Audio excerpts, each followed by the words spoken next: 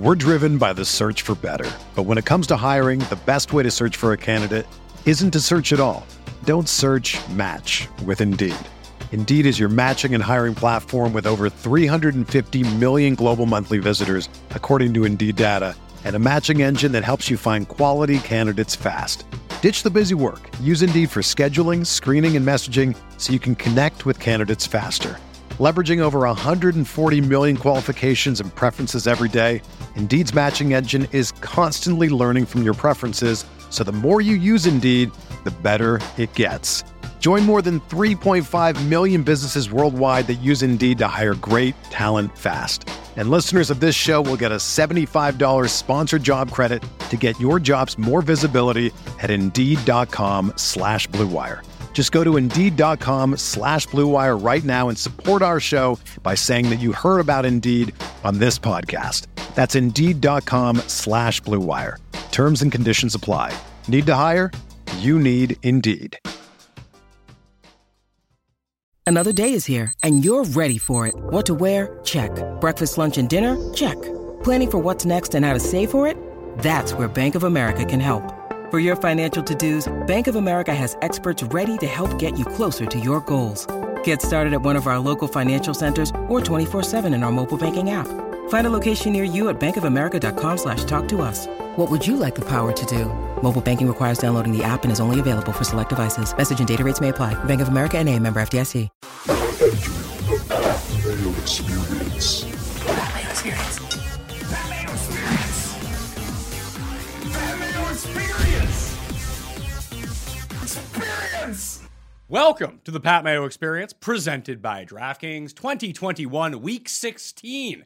Rankings, starts, sits, and complete debate of each of the positions. You probably don't need to really debate who's like number 1 and number 3 in the rankings, but we are into the midst, the make sure you have to win week of fantasy football. So we're going to try to get it as right as possible. We pushed the show a day to make sure that we could record after the completion of the Tuesday games in case guys got hurt, which they did.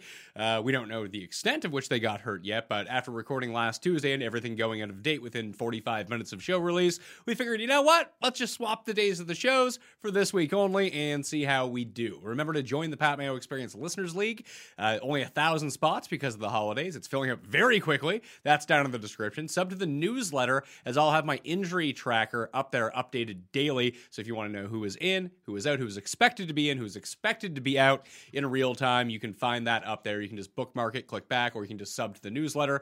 Then you can just check back to the link over and over again before game time. There's notes and everything like that in there as well. The rankings will be down in the description and in that newsletter too. Remember to smash the like, sub to the channel. Let's get to Jake. It's a weird time of year because, like, if we talk about running back rankings, like I have James Robinson at 6 and, Cordero Patterson at 8. You know who you're playing at running back at the top end. You're playing Jonathan Taylor. You know the running backs for sure that you're playing. It now just becomes, what do we do with these injured guys and their replacements? How good are they versus the rest of the field? So that's what I want to talk about in this version of the show. And I want to start with Ronald Jones. Leonard Fournette is not going to play for the Tampa Bay Buccaneers as Chris Godwin is out for the season. It looks like Fournette and Mike Evans might be held out for the rest of the regular season, so don't count on having those guys at any point for your fantasy season. I have Ronald Jones at number 9, who was excellent when Leonard Fournette was not available to them a year ago with Tom Brady. Antonio Brown should be back this week. Gronk is still there. They signed Le'Veon Bell. Not really sweating Le'Veon Bell all that much. I do think that this is going to be Jones's backfield. This is a good matchup against the Panthers, and I'm going to be rolling with Ronald Jones if I was lucky enough to have him on my team or picked him up off waivers. Yeah. So first of all, you also buried the lead of my Star Wars ugly Christmas sweater. So I just want to point that out. I just, we couldn't even talk about that at the start. Can we get to that? We can circle back. I want to talk about Ronald Jones. So I'm with you. So it's just the fact that one of these things is the lesson learned. You and I've done it in my articles. I've done it on my shows. I don't know how many times we've sat here and said, once the playoffs, once the trade deadlines, once, most of the buys were done, the Ronald Jones, Devontae Booker, Samaje Perine, they need to be off waivers for this very reason. There shouldn't be leagues out there that are chasing Ronald Jones for this very reason, and they are. And that's the lesson learned going forward. Even if you're in a 10-team league, drop I saw some guys out there, they say, I have Damian Harris and Ramondre Stevenson. Okay. Yeah, well, can you ever really play both of them? No. Like, maybe that's a situation where I could see, but I guess there's just some situations where it's a tougher call depending on if you ever played both of them. I would have just dropped for the higher upside because this is a league-changing situation where you have them, and I say all that to say is might even be too low. And I'm not going to say push him higher definitively.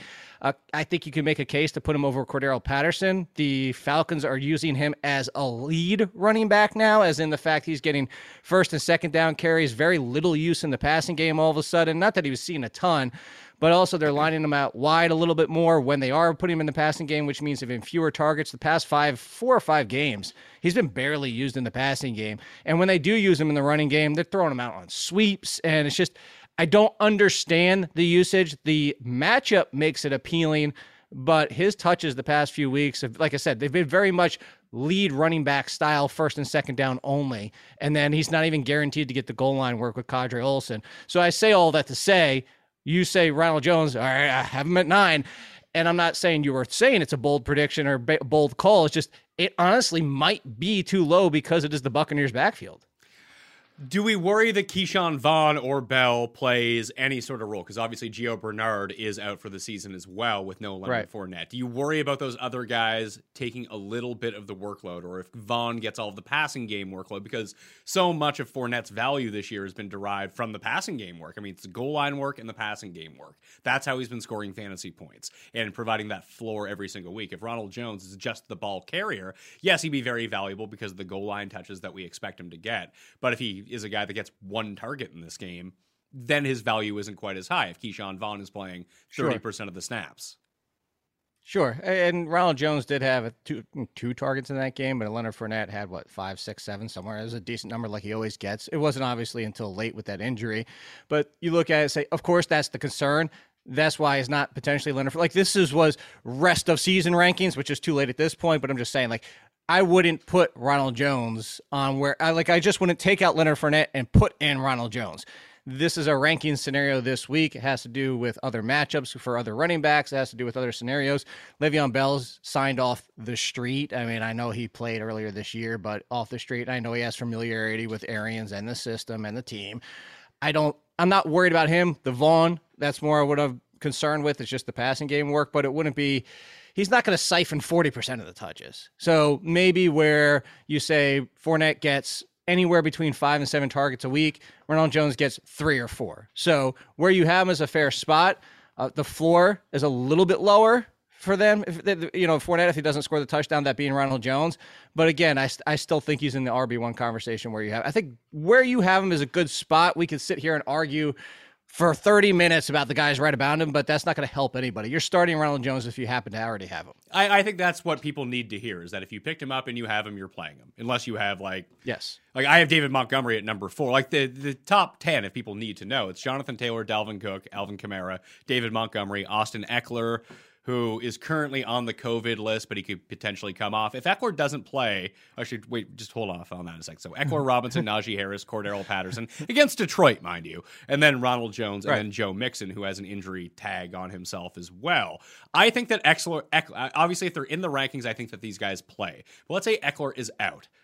Straight up, any Chargers running back, would you start them against Houston?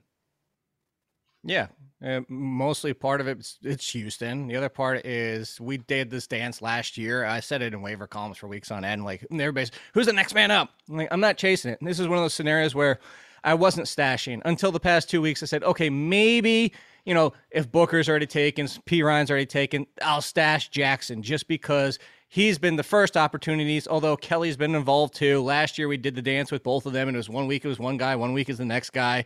And the week later after that it was Kalen Ballage. But it at least has been consistently Jackson first up. There was a lot of use for Kelly last week before he fumbled, which kind of gets all right, it's probably Jackson. Would I put Jackson inside an RB1 conversation? Absolutely not. I'm looking down your list. Would he probably even be inside the top 20? Probably not. But yeah, I would think you would have to probably play him as an RB2, low-end RB2. And I don't think Kelly would be completely left out of the conversation. That's why I say I wouldn't have Jackson that high. And a lot of it has to do with the matchup against Houston. So it would be, if you're in a pinch, you start Jackson. Don't even worry about Kelly. Jackson would be in the Miles Sanders, Devonta Freeman, Devin Singletary, Jamal Williams conversation then. Yeah, I think that's fair. I would play him over Jamal. Actually, would put him probably in your ranks right at 24, just because the Jamal Williams situation. I know he's paid and he was the timeshare piece already with DeAndre Swift, but I don't know if the Lions, they don't evaluate Craig Reynolds for next year. Not that Jamal, again, I mentioned the contract because they brought in Jamal Williams to be who Jamal Williams is, but he was already playing the 30%, 40% split of that. I don't know if they don't just bring him back and keep him there while they kind of see what they have for Craig Reynolds next year. And hey, maybe we have a third running back to hold on to the roster, not as the lead, not to worry about DeAndre Swift, but you can't ignore what Reynolds has done the past 2 weeks, where I'm saying, I don't know that Jamal Williams doesn't come back to at least a 50-50, if not the 40% side of that split. It wouldn't shock me if he's in the lead, but I'm not ranking him as high as you have him, basically. Okay, I have him at number 24 in the rankings right now. But listen, I'm willing to budge on some of this stuff, and I have Craig Reynolds at number 35.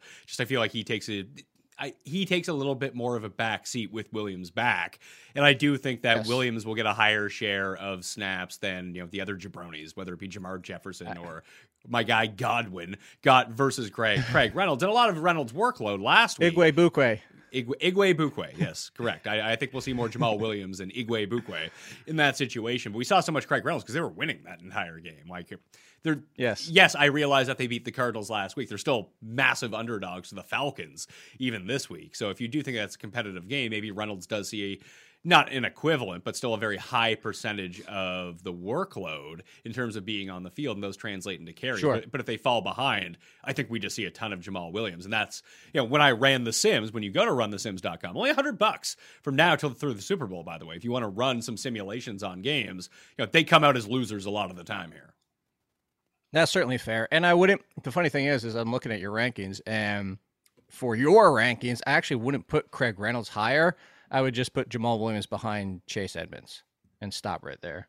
That's as far as I would knock him down. I would just knock him down 4 spots. So you would drop him down to number 28 between Edmonds and Mark Ingram, because we have the 2 Rams guys down there because I don't have a clue what's going on with them. But that's not who I want to talk about at the moment. We'll get to them.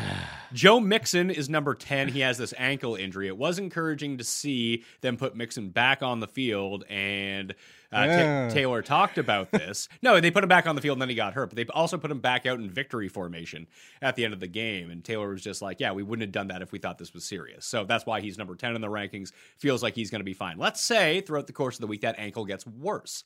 Now we have Samaje Perine. Like Evans, I think that he's going to play, but no word on that yet. If it's just Perine and no Mixon, do I just straight up swap in Perine at number 10 in the rankings? Where would he go? No. I would put Perine behind at least one of the Denver running backs. Actually, you know what? I put him right there with Clyde Edwards-Helaire, and probably over Clyde Edwards-Helaire, who has been very touchdown reliant since he's come back. So, I mean, you could even make a case that Edwards-Helaire should be behind some of the guys he's in front of, and that's again kind of nitpicky in that range. But some of that, some of that was sort of a hedge against. I have some of the COVID guys on the Chiefs in the rankings, but there's a potential that they miss Kelsey or they miss Hill or they miss someone else, right? And then you just see just more passing routes for Clyde Edwards-Helaire, which is where I would expect those to go out of the backfield. Just more usage in general. Sure. But I was going to go back to Joe Mixon it's the ankle, but he was holding his knee too. And he's already got that little wrap bracey thing on it and was limping around. And I know what they said and I know what Taylor said, but coaches don't always tell us the truth. I'm not saying like that he's like, Taylor didn't believe he was okay. I just don't know. Joe Mixon, because of the floor, I would put behind at least Gibson and maybe Josh Jacobs, just because of the floor. Because I think all those guys, I think Chubb, Gibson, Jacobs, and Mixon are all kind of in the same tier and conversation of running backs.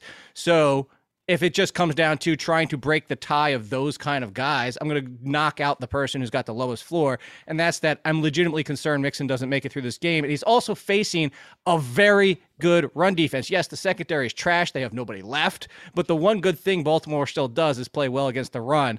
So for me, I would go those 3 before I risk Joe Mixon in my championship game, and I would actually put in play, even if Mixon's playing, I would put Samaje Perine in the play of a Nyheim Hines, where if something happens to Mixon, I would play him as that boomer bust RB3 or 4 because maybe he gets 20, 30 snaps, not touches, in case Mixon leaves in the second quarter.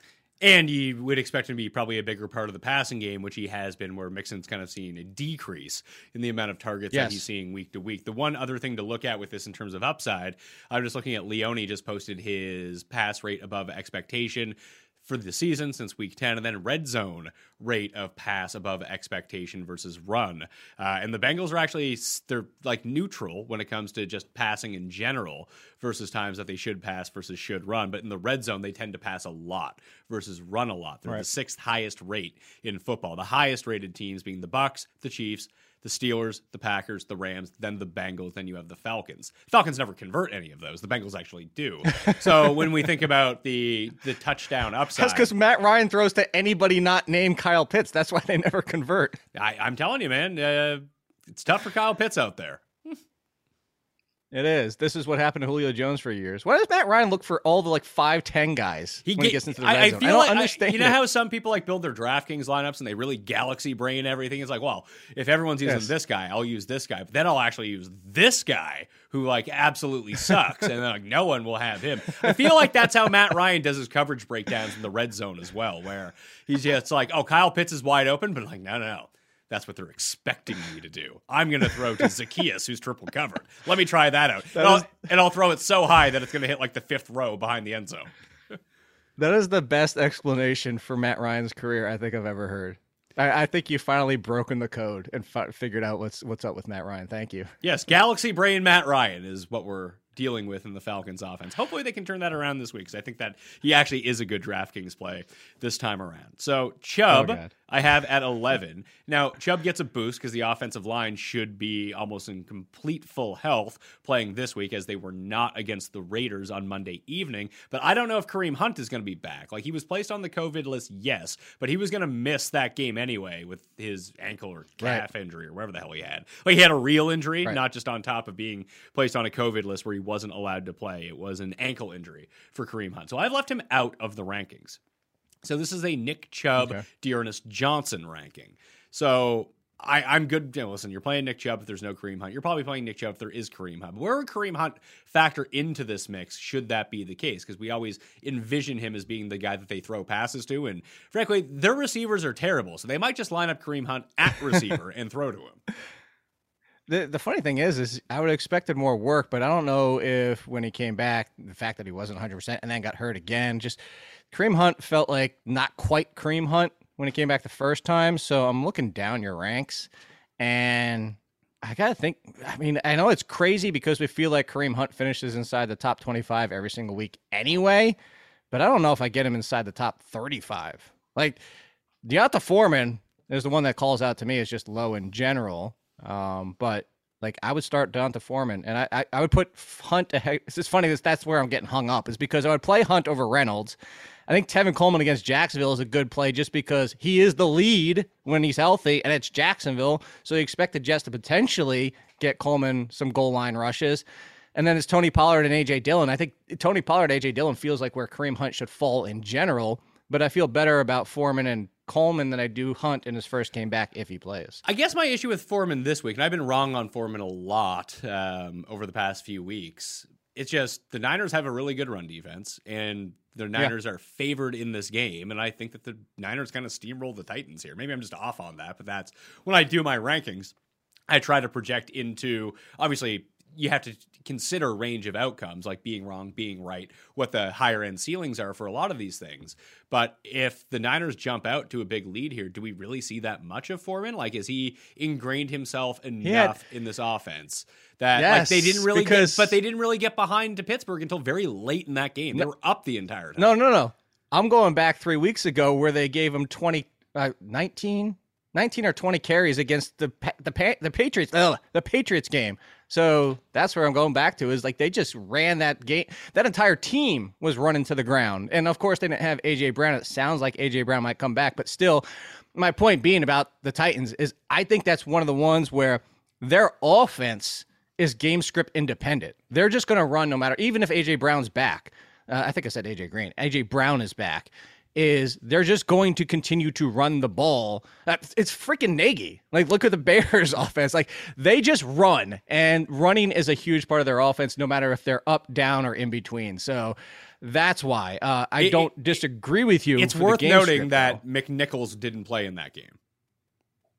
I don't think McNichols is enough of a factor to worry about Foreman getting at least 15 touches, and that's really what it comes down to. Okay, so I'll move up Donta Foreman, who I had at number 36. Where do I move him up to? The Chase Edmonds range? Now watch him get... Yeah, I was going to say, now watch him get eliminated from the game in the first quarter. Chase Edmonds or Donta Foreman?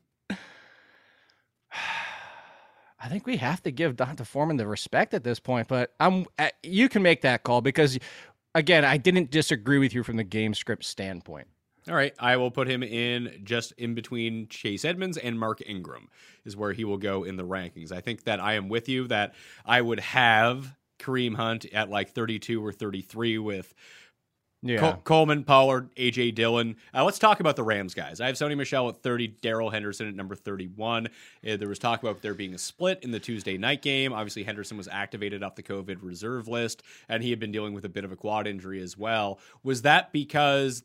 Did Henderson fall into the same trap as Myles Gaskin did this week, where maybe he had passed his COVID test, but he just wasn't physically up to where he should have been? Then a week later, he's probably going to be fine. Because we'll have this conversation for the Monday Nighter about the Dolphins backfield as well, where, Duke Johnson got all the work last week. I think it goes back to Myles Gaskin. Probably not all back to Myles Gaskin, but Myles Gaskin will be the lead against the Saints because his conditioning will just be back. And there was rumors of that happening already with him and Salvon Ahmed. It got us off of Duke Johnson in the worst possible way, but in retrospect, it actually made a lot of sense. Do we envision the same thing from the Rams backfield, or is this just now a split situation?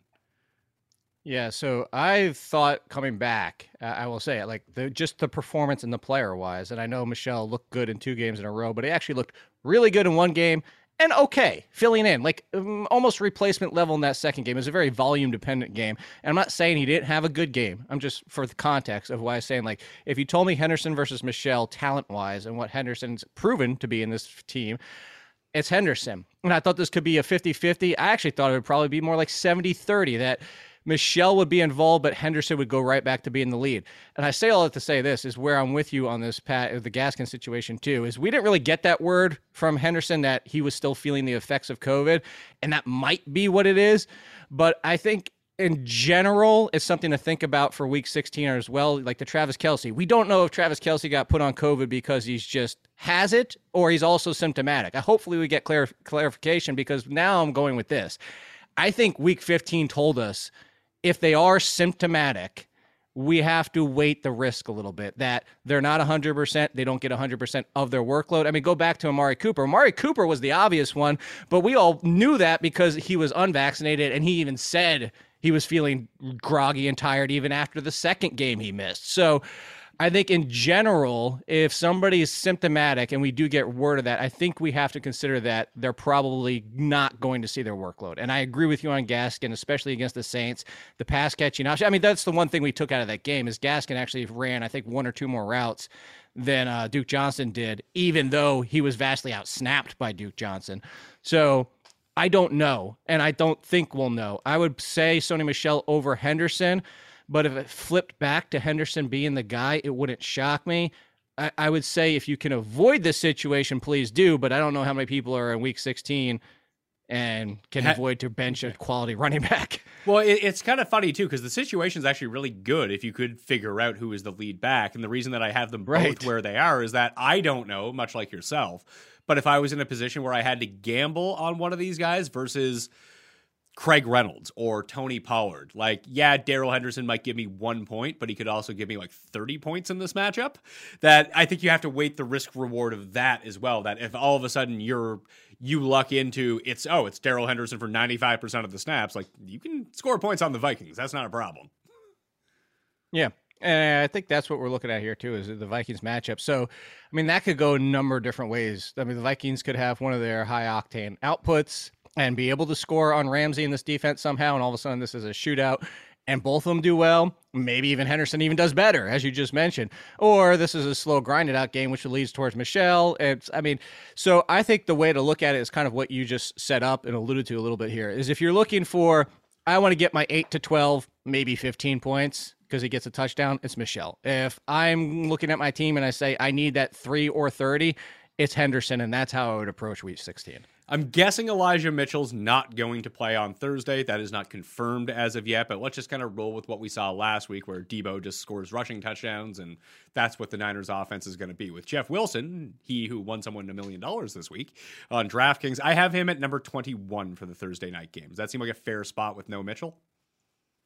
I think it's a fair spot because he finally got the Mitchell workload. In the first 2 games before that, he wasn't. But they are not going away from Deebo Samuel in the backfield and getting his 6, 7, 8 carries and always getting 1 touchdown involved there, where it's like 6 in 5 games and 5 straight games are rushing touchdowns. So where you have Jeff Wilson is a great spot. It's honestly a nice spot. The downside to Jeff Wilson being there and why I don't think you can push him much higher is because – well, no, yeah, that's a big part of it. I was going to say, the NFL's taught us anything this year is any given week is any given week. We always say any given Sunday. It's the cliche. The Jaguars earlier this year beat the Bills. If the Titans somehow get up early and are winning this, Jeff Wilson's going to get scripted out a bit because he's just not the pass. He's not a bad pass catcher. He's just not going to see that volume. You're going to get more of Debo, maybe even more of Debo again. And now Debo's all of a sudden Cordell Patterson in the backfield. I'm just saying, I think that we saw when they want to throw to the running backs, it's use check city in the San Francisco backfield. And, sure. Yeah. It's other people, even Hasty, even though he fumbled the kickoff, or was it a punt, whichever one it was. But, there's other people involved, and that's my point. That's the downside of Jeff Wilson. Despite us not believing that the 49ers should win this game, the downside is that Wilson does have a low floor if things go sideways in this game. Antonio Gibson hurt his toe in the Tuesday evening game. And it's funny, that Washington game, I think, is a perfect example of what you're talking about with the Titans, where just all of a sudden Washington is up 10-0. It's like, what is going on in this stupid game? And then, Gilbert Godfrey's throwing passes to people. And I'm like, I don't want to watch this anymore. It's making me sad. Then I left for an hour, and Jalen Hurts had like 30 fantasy points. Well, don't forget, it was great. It was the interception that Goddard dropped and bounced off his foot and then up and that is just that the epitome of week 15. Yeah, I'm glad week 15 doesn't exist anymore. We're on to week 16.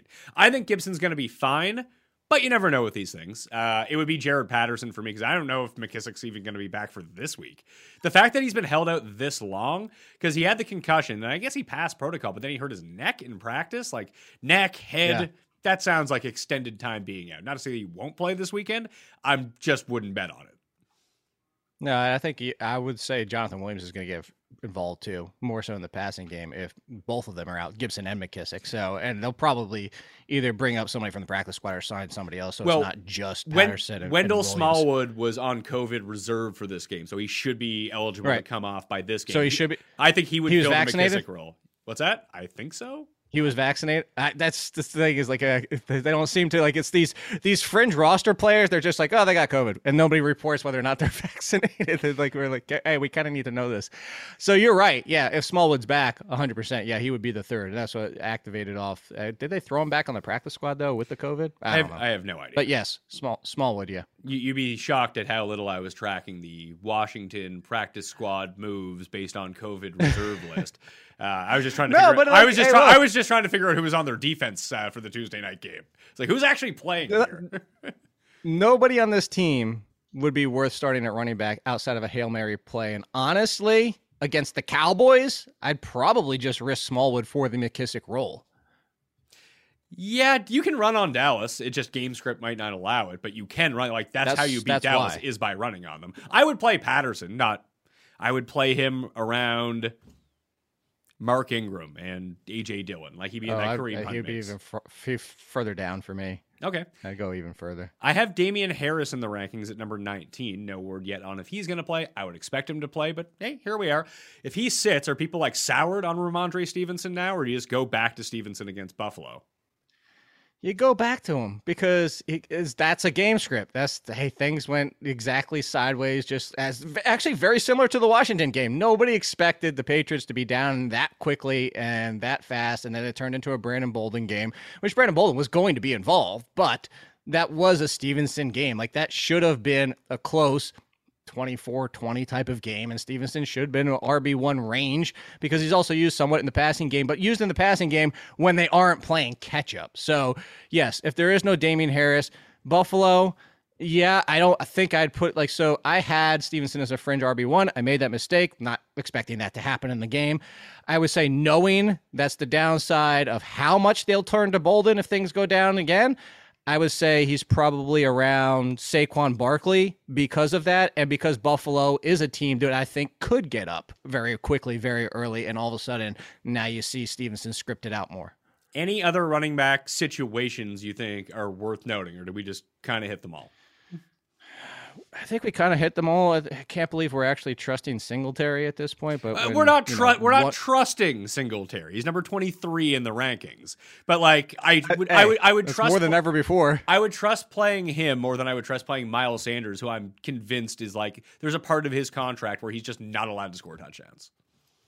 Well, he's also not allowed to. He's only allowed to do well when nobody wants to trust him. When everybody's healthy and he goes off, you can run on the Giants too. That's the good thing about that.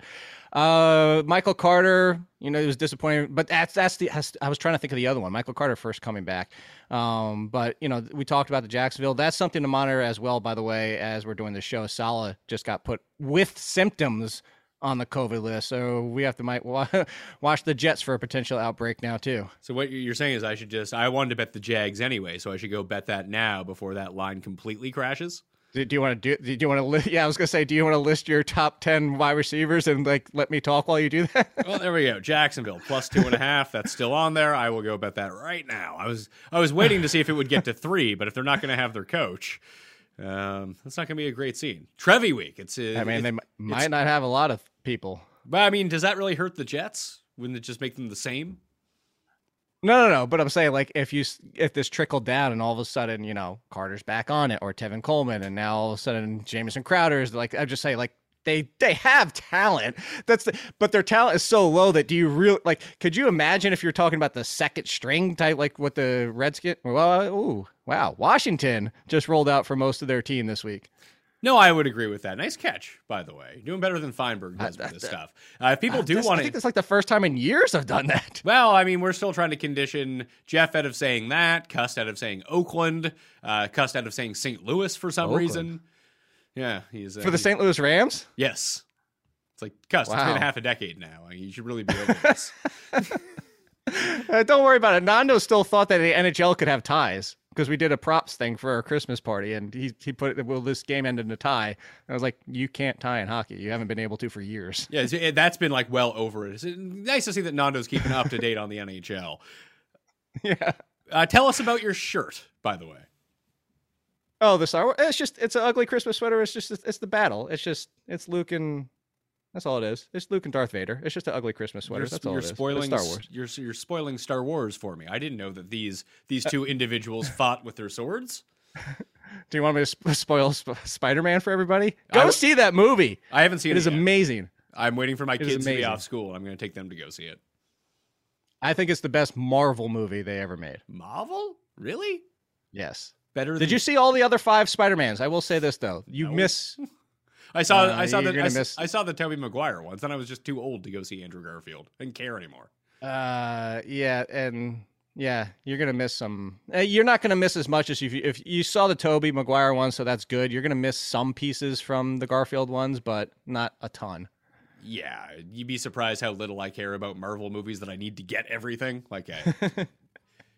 Not really part of my repertoire here. I can just go and enjoy a movie. No. It's not even Easter eggs though. There's actual plot stuff. Will the movie not make sense if I haven't seen any of those movies? No, it'll 100% make sense, but you don't understand some of the character stuff behind Garfield and his villains. That's all. Okay, I'll be okay with that. I think I'll live. You could go read a plot synopsis online. I don't feel like doing that. Let's go see the movie. It'll be fine. Between your photos, finances, devices, and connection, your world is more online than ever. You may have a security system in place for your real life, but what about your online life? Aura can sound the alarm if your digital presence is at risk. Aura provides digital security protection to keep your online finances, personal information, and tech safe from online threats. It's all-in-one protection from identity theft, financial fraud, malware, scam sites, and so much more. With Aura, you'll get alerted to fraud and threats fast, like if your online accounts or passwords were leaked online, or if someone tries to open a bank account in your name. Aura is easy to set up. All plans come with $1 million in identity theft insurance to help recover your stolen funds and experienced U.S.-based customer support that's got your back. Aura is a new type of security service that protects all of your online information and devices with one simple subscription. With an easy online dashboard and alerts sent straight to your phone, Aura keeps you in control and guides you through solving any issues. For a limited time, Aura is offering our listeners up to 40% off plans when you visit aura.com/mayo. Go to aura.com/mayo to get complete protection and savings of up to 40%. That's aura.com/mayo.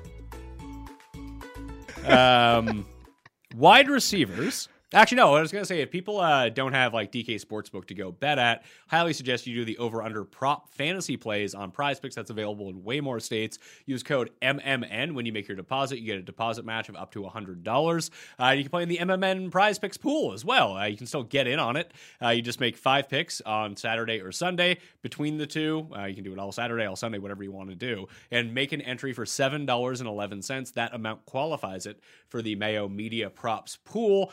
And not only do you win 10 times your money if you go 5 of 5, you get a bonus $50 on top of it. So for $7.11, you win like $123. So it's a great 17 times multiplier. If you want to go check that out, prizepicks.com, code MMN, sub to the newsletter as well. You can find all the hot links, cheat sheets, rankings, everything, up-to-date news, injury tracker, all that stuff in there. So I highly recommend it.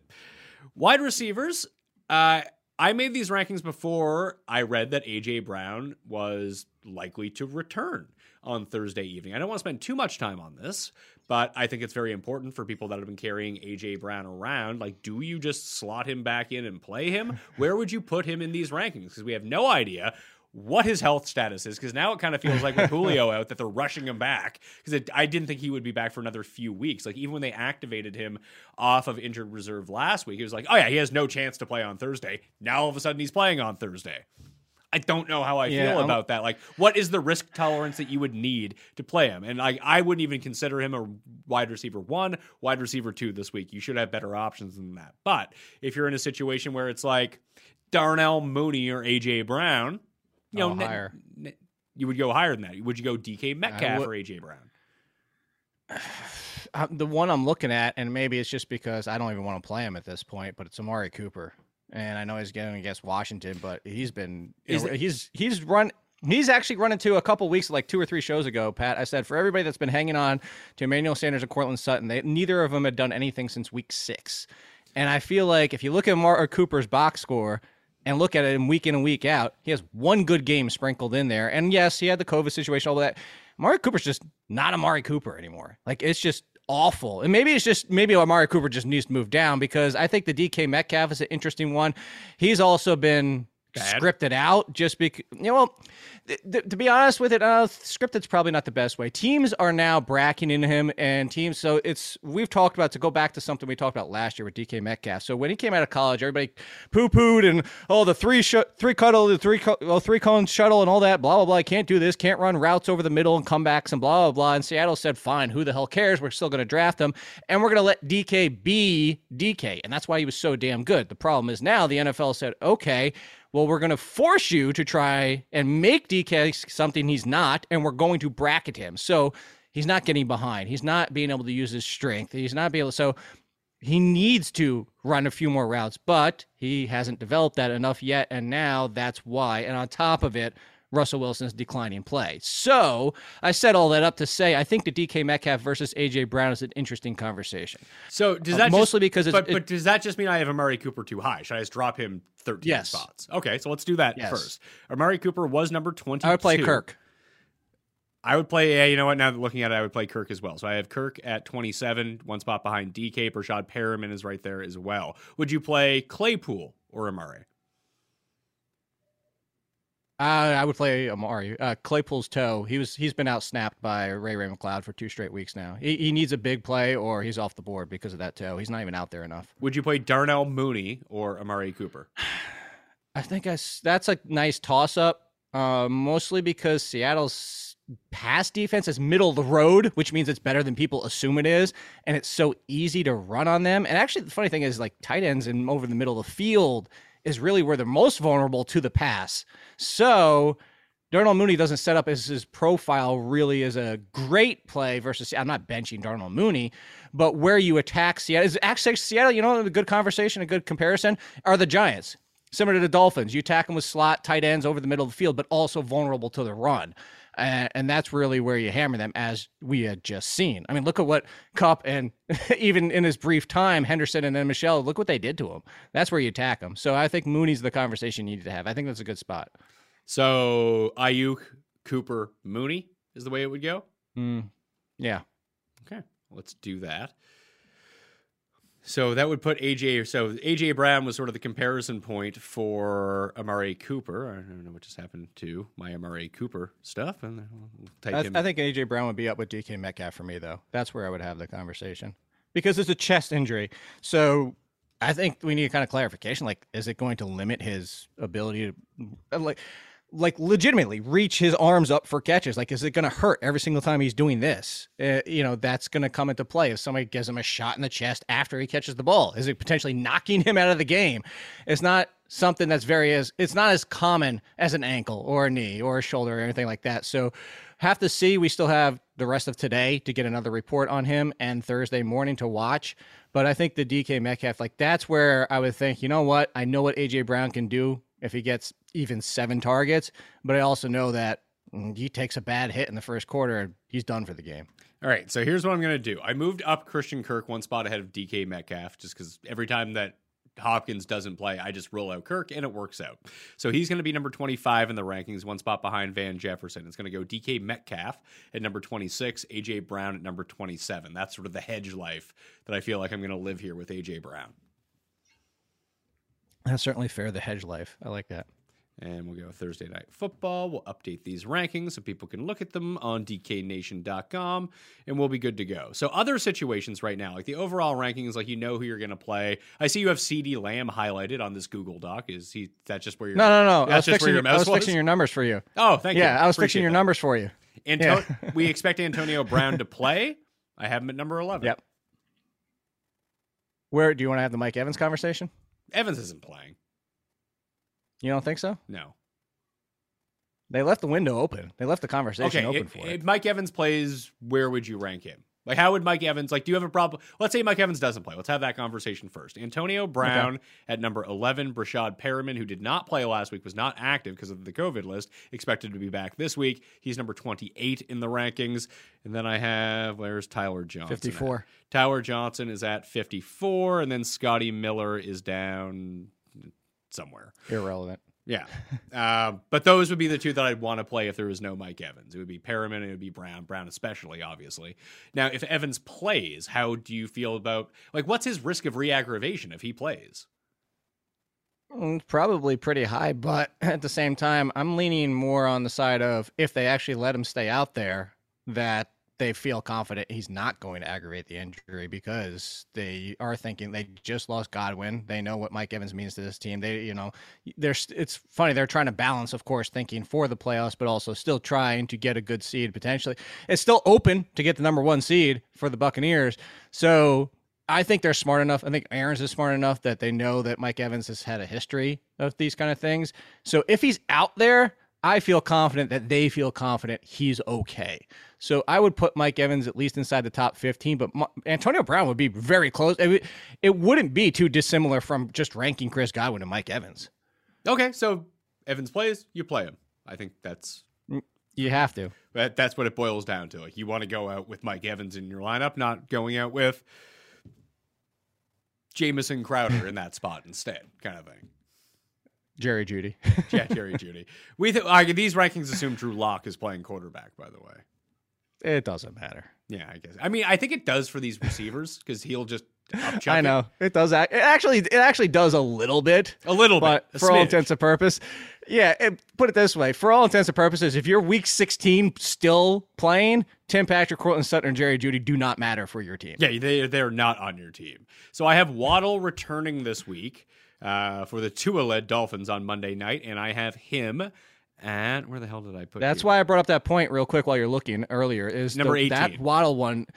Waddle was he feeling the effects? That's one I would be like, of course, I'm not benching Jalen Waddle, similar to the fact that, you know what, I ride and die and died in a lot of spots with Darrell Henderson. I had a game last night, Pat. I know nobody cares about our teams, Pat, but I was up 25 with Darrell Henderson versus Cooper Kupp. I did not advance, but I rode with Henderson just under, like, you kind of have to play Waddle, but maybe you have so much wide receiver depth, like Van Jefferson, safer play. Gage, despite the fact he's safer play kind of thing. Yes. Yeah. Gage, safer play. Like, But, and I think that's that's what you have to think about now. Yeah. I think that rankings don't give that sort of decision making any sort of context, because you kind of have to rank each player independently, not knowing who. Yeah. Like the safety level for Waddle is not super high at this point, but we know the upside is super high, and how they probably want to attack the Saints with quick passes is going to be super high. So if he is fine, like if he was like all things go 100%, and we knew that, I feel like I would have him higher in these rankings. So that's sort of the hedge down a little bit. But you're right. If you had Christian Kirk or Russell Gage or Van Jefferson or even Michael Pittman, one of those guys, as the decision between the two, I could see going the other way with it. I could, because that's the context of your team and what you need to do in order to advance. Can you afford to roll the dice and potentially still take a 1, or do you need those 12 points, like you said? And that's the decision that you're going to have to make. That's why all of these guys are kind of clustered. The other ones I wanted to talk about, Emmanuel Sanders did return to Bills practice. Cole Beasley is going to be out this week. Obviously, we know that he's not vaccinated, so all of a sudden he pops up on the list. He's out for this week against the Patriots. Sanders could be back. And next week. He's out next week too? 10 days. It's pushed up against it, isn't it? No, because that will be, because he went on be 2 days. He went on Monday, I think. So it'll be Monday. Yeah, he'll be fine by like next Friday. Okay, I was thinking it was Tuesday. So, okay, but in any case, he's still going to be pushing it close. Sure. He should be fine for the weekend, next weekend. Yeah. But Beasley's going to be out this week. Sanders may or may not play. I have no interest in Sanders because he has been horrible anyway. But this really just kind of trickles down to Gabe Davis. I have Gabe Davis at number 38. Is that too low? Not if Emmanuel Sanders plays. I would say if Emmanuel Sanders, and again, I'm with you. I just mentioned the fact that I've been saying for weeks that Sanders and Sutton don't matter. But Sanders matters for volume, and what it really comes down to is I would actually have Gabriel Davis where you have him. So yes, your answer is actually you do have him too low because you don't have Emmanuel Sanders in there. So if Emmanuel Sanders is in there, Gabriel Davis at like 38, that's fine for me. No Emmanuel Sanders, Gabriel Davis was already in front of him for a snap count, and that's why I'm saying it. Just only siphon off a little. Call me crazy. It's a bad matchup, so I understand that. But you would think that Jackson has been shadowing a lot this year, is going to spend a lot of his attention on Stefon Diggs. That being said, if I had the decision of Gabriel Davis versus Amari Cooper, I think you could get me to say Gabriel Davis at this point. So does that mean like we inserted Amari Cooper down at 30? Does that mean I should make him like 40? No, because we already had the conversation of Cooper versus Mooney and Landry. Like now, see where you have him now, as you just said, is the rankings don't tell you without the conversation of the things you think about around those players. Amari Cooper's now in the conversation of understanding you get a 3 or a 20. Landry's a floor. Mooney's the same as a 3 or 20. Claypool's a 3 or 20. Beckham is. AJ Green's probably has a higher floor. Amon-Ra St. Brown has a higher floor. So I think where that is a nice spot. I would just put Gabriel Davis over that entire conversation. Jacoby Myers, I have at number 37. Kendrick Bourne's on the COVID list. Aguilar might not play. N'Keal Harry is also injured. It could be a rough scene for these Patriots wide receiving core. It could definitely be, as you mentioned with Bourne. I think Aguilar kind of steps into that same a Bourne situation. Is hey, you might get 3 for 60 and a touchdown, 4 for 70 and a touchdown. But he might not play. Is the thing. That's what I was gonna say. It's like you have that on top of it. I think Myers is a little bit in play, but it's not the best matchup. But Myers isn't somebody that worries too much about where he sets up for this matchup, so he could get a lot of those dink and dunk. You know what it might turn out to be, though? And hell, Henry? you start... No, I was going to say, Hunter Henry. I was going to say, this is why even Harris is back. You start Stevenson, too. They might run the ball 40 times. Yeah, did it last time if they can. And I know that was weather involved, but that also proves, as you've had this conversation on your show with me this year, is that Buffalo's run defense is good outside of facing great running backs. And I know that was because of the weather situation, but they just got destroyed in that game by the run game. I completely agree. I think that has, if the Patriots can pull off that strategy again, they will most definitely try to do it. It's just I would expect the Bills' offense to look a lot better this time around than Sure. 15 Jets now on the COVID list, by the way. Wow. Why do the Jets That's a lot. lead the league in like fake? Oh, Michael Carter's on there. Yeah, Michael Carter, the running back, is on there. I think Michael Carter, the cornerback, like they have double Michael Carter. They have a cornerback named Lamar Jackson. Like they just have confusing names. Like, oh my It's God. just like- that's what they do in the draft now is they just look for other players. And they're like, oh, look, we got Trey Sermon, defensive end. Like, Yeah, they're that what guy they do. in your fantasy league that accidentally traded for fake Adrian Peterson 12 years ago, or Adrian Peterson was the name I was. fake Steven Jackson was the best when Steven Jackson was like a top 3 fantasy pick. We were doing auctions, being like Kansas City Steven Jackson, and like the one guy's like $55. Like, see ya, have fun, thank you for your donation of $250 this year. That was fantastic. I'm trying to think. Wasn't there a wide receiver too? It was the wrong Mike Thomas. Yeah, Mike Thomas. I mean, there was a time when Steve Smith were actually both like, all right. Oh yeah, the Steve Smith for the Giants. But Yeah. yeah, wasn't it before? Because there was when Mike Thomas, the one that actually goes by Mike, came out from college. Like some sites still had him listed as Michael, so it was the Michael Thomas versus Michael Thomas, which was fun too. But yeah, I forgot about the Steve Smiths plural. So if this is the situation that we're dealing with, and I don't know the extent of whether these guys are actually going to miss the game or not, because it says that 15 Jets out. Oh yeah, the rules are all over the place. So it's Adam Schefter has reported 15 Jets out due to COVID-19. I don't mean if that means they're out of practice or out for this week. But actually, no, it's not Michael Carter, the running back. It's Michael Carter, the cornerback. It's not the running back. So they listed it wrong because it's listed as Michael Carter, the running back on what I'm looking at. Say, there you go. The sites can't even get it right. They're listing the wrong Michael Carter. Now I want to like go down and like hammer down on this. Let's see if we can figure out what's up. Okay, I'm looking at one RB Adam reporter. Schefter. I'm looking at one Adam Schefter tweet that says Michael Carter, the running back. But then maybe I'm getting. It seems like that one has been deleted and changed to cornerback Michael Carter. Okay. So it looks like Either running way, back Michael Carter is okay for now.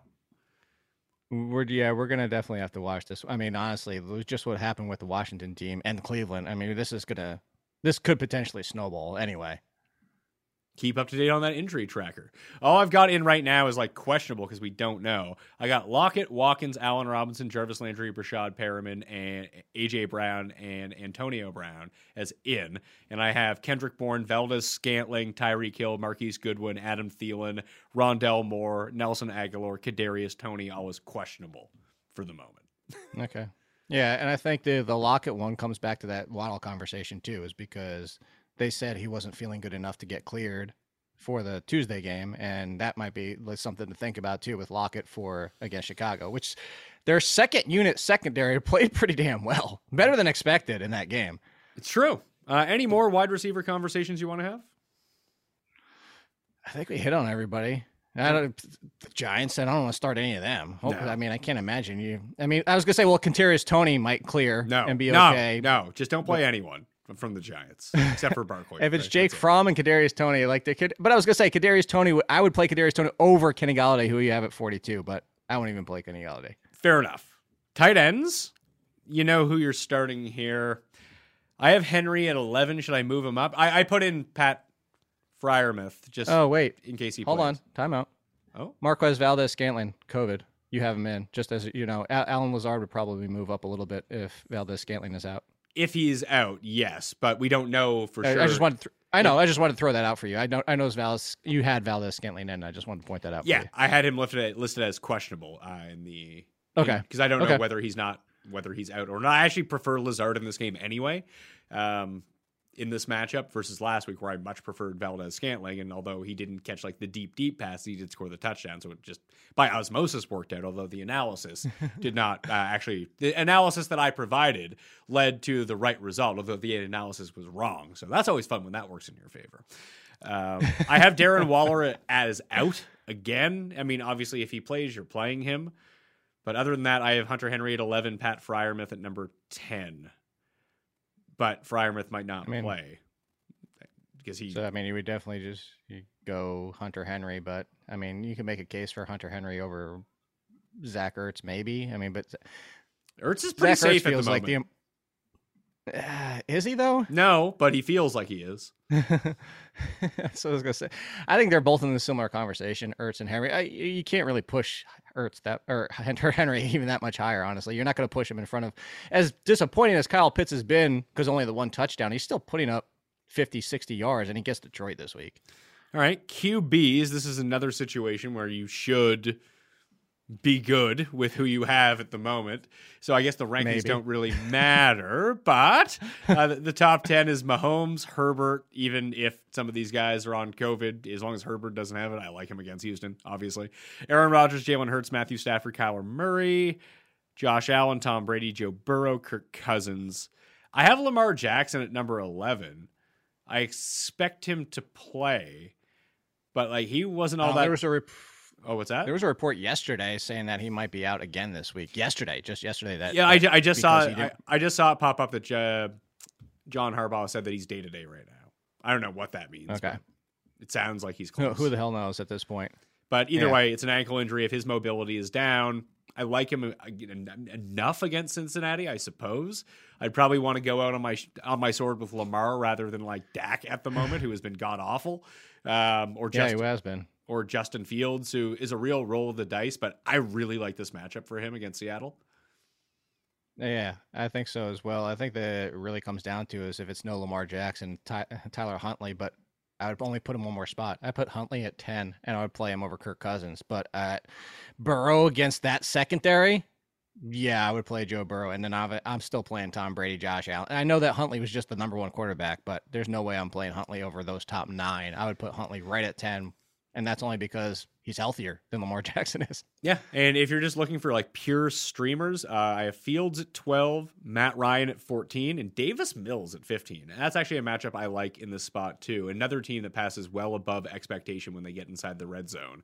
Davis Mills has been admirable the past couple of weeks. He's been like 2 a light. Yeah, he just completes a ton of passes. People forget how quickly, because the injuries and the transfers and stuff like that, in college, he was supposed, like, of course, a lot of these things don't ever happen in college. I mean, we just had Heisman candidates that are transferring in this off season, Rattler and stuff like that, or Rattler. But Davis Mills was supposed to be the next Andrew Luck at Stanford, and that didn't happen. But he's not Kyle Oleta coming out of Richmond. Like, he's got talent. Yeah, I think this is a nice matchup for him, too. A team that's going to post points against you, keep him passing, and no one is impressed with the Chargers' defense at any level. No Bosa, probably no Derwin James. There's a perfect example. I know this is completely sidebar, but why, I'm planning for the playoffs, and they face this team, this team, and this team, and this team. It's like, not just injuries. Teams change on a dime by themselves. That we were scared of the Chargers' pass defense at the beginning of this year. And as you brought up a couple weeks into the season, it was because it was so easy to run on them that nobody ever threw against them. But at the same time, you can go back a couple years, and within the same season, the Giants defense went from being just destroy them to, oh my God, you don't want to face them. The same year that the Saints were, you don't want to face them. And then all of a sudden it was just start everybody against the Saints. And I still remember that to this day because everybody that year was saying, don't draft Julio Jones in the second round because he gets the Saints twice at the end of the year. And things change.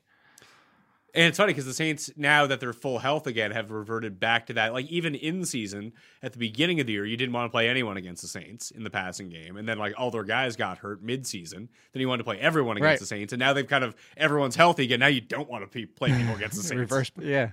Yep. It's kind of funny how that worked out. Defense, this could be the hinge for everyone right now this week. Get defense right, you have a great chance of winning your fantasy, or at least advancing to the fantasy finals.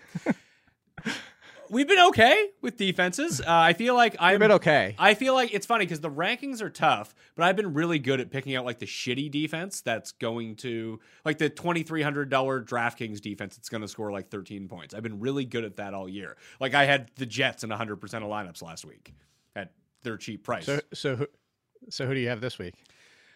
I think it's the Jags and Jets again as the one that you really want to go to. Falcons, I think, could be really good here at $2,600.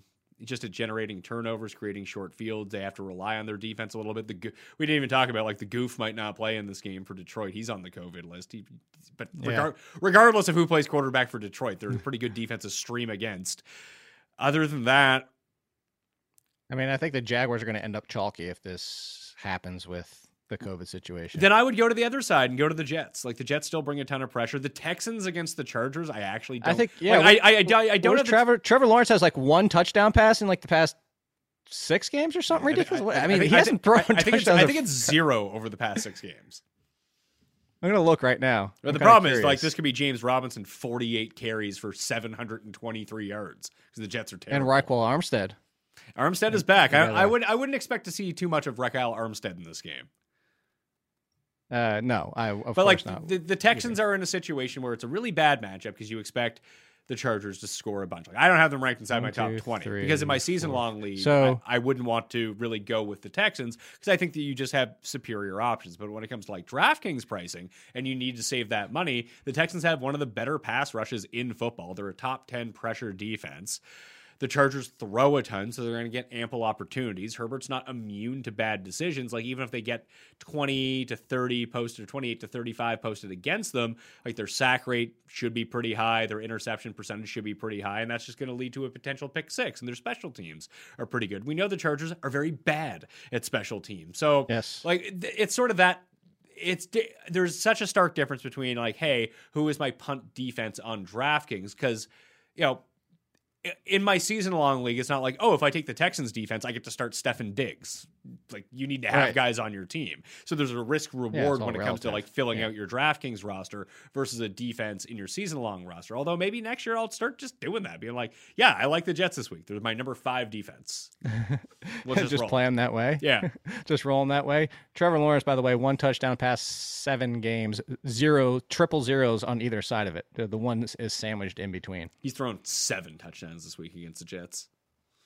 And of course, you want to know what his yardage high has been since week 6 when he threw 319 against Miami? Do you want to know what the yardage high is?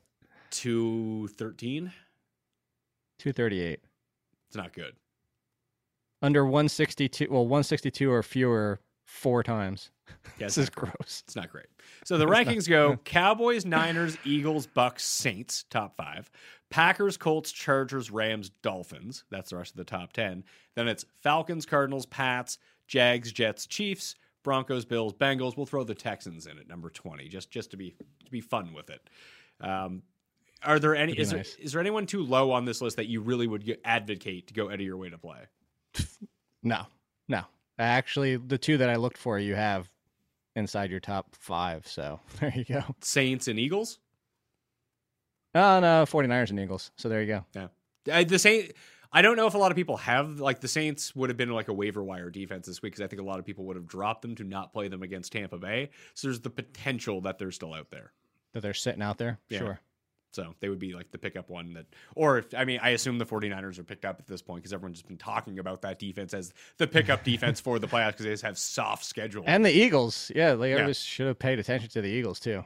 Agreed. And they have an excellent pass rush, which again generates pressure, which leads to turnovers, which leads to fantasy points. And that's the way it's going to be. My rankings are up on DKNation.com. When are your rankings coming out? Depending on when you're listening in your area, it might be. So it's Wednesday afternoon. Legitimately, when we're done with this, that's one of the things I'm about to do another podcast that's coming out this afternoon because I had to wait for some data feeds to update, which is where some of the projections come from. So that's why. For everybody that wants to rage out about my Christmas rankings to start my article this week, I still had sleepers in there for you guys to, have fun with. And apparently that wasn't good enough for some people, Pat. Just so you know. It's never good enough for anyone, Jake. Ever. We got one more round of rankings to do. Jake and I will not leave you stranded during your fantasy championship. Week 18, you're on your fucking own. Like, that's your goddamn problem for playing in week 18. Because I am out of here for week 18 as it pertains to season-long fantasy football. We'll talk about betting. We'll talk about DFS. But yeah, no thanks. Talking about week 18 rankings. That's not happening. But I will have Jake back on for week 17. I'll have the master list out for that as well, too. So one more go around, Jake, for 2021. I like it. It's almost. I want to end on a good note. It's just this has been a miserable final 2 weeks for everybody. Well, hopefully this week isn't so bad. Hopefully we just have the information in front of us, and now we know, like, even if there are a bunch of people out, we know exactly who is in and who is out, what their status is going to be, because that was the most confusing part of last week. Yes, there were a ton of names that got put on the reserve list, but, like, I didn't know whether Lockett was going to play on Tuesday night or not. Like, I had legit no idea until right before game time. Yeah. Well, that's the thing, though, is now we have to deal with what I said earlier, though, is sure, they might play, but are they 100%? True. That I'm okay with, I think. Other Michael Carter, Silla, 13 Jets on COVID list. So, yeah, Schefter tweeted it out wrong the first time, corrected himself. So, dodged a bullet so there far. He goes. Schefter's fault. Yeah, blame Adam Schefter, who follows me on Twitter, by the way. What? He follows you? Yeah, I exchanged messages with him once. He's in like a big golf one and done. He just hit me up for some advice. Oh, that's why he needed advice. It's a golf thing. It has nothing to do with my content or football. I was gonna say he's never followed me. I have two people on my it's him and Rosenthal have never followed me, and I work at the same company as Rosenthal. So you should bully him via Slack until he follows you. No, I actually think they realized when it comes to baseball, I'm a lot like you. Like, I do my projections, and that's like, and then I tell you what I think, and it's not as deep as football, because they initially said, "Hey, we're gonna have you on MLB Network. We're gonna put you in contact with Rosenthal." Blah blah blah, and then like 2 days later, it was like, "Yeah, never mind," and then I never heard from them again. Interesting. All right, you can find. They probably saw my baseball content. Like, yeah, screw this guy. Yeah, don't worry about him. Jake. At AllenKid on Twitter, theathletic.com is where you can find all of his work. Bets TV on YouTube as well for the All In podcast with Jeff Radcliffe, the most accurate rankings show that there is. It's like this show, but with Jeff Radcliffe in my spot, who's actually good at this, unlike me. You can subscribe to the Pat Mayo Experience on YouTube and on Apple Podcasts, on Spotify, rankings up on DK Nation. All of the information is both going to be in the newsletter and down in the description of this episode, so I highly recommend that you do it. Good luck in your fantasy playoffs. Smash the like on the way out. I'll see you next time. Pat Mayo Experience! Experience! This is the story of the one. As a maintenance engineer, he hears things differently. To the untrained ear, everything on his shop floor might sound fine, but he can hear gears grinding or a belt slipping. So he steps in to fix the problem at hand before it gets out of hand. And he knows Grainger's got the right product he needs to get the job done, which is music to his ears. Call, click Grainger.com, or just stop by. Grainger, for the ones who get it done.